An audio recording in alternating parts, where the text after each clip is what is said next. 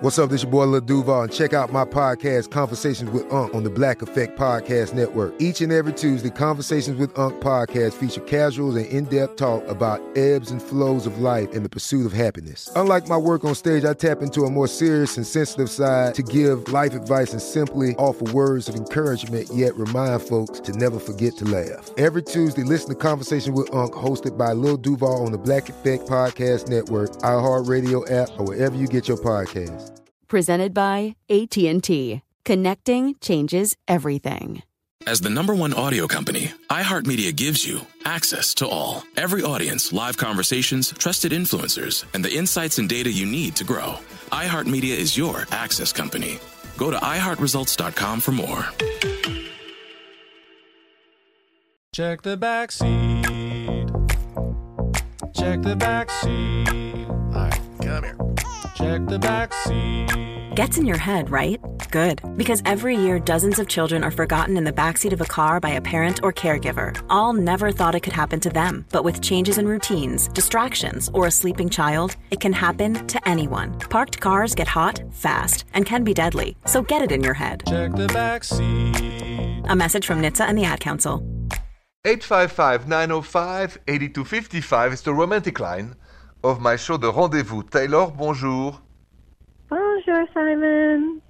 Bonjour, Taylor. So, something romantic happened to you last Christmas. What happened?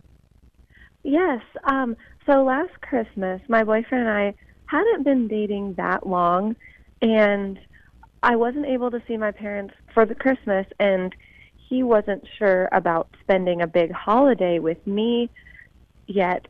So what he ended up doing was surprising me, where he kind of made it seem like he would hang out with me just for the day in my hometown. So he's going to come visit just for a little bit and then leave.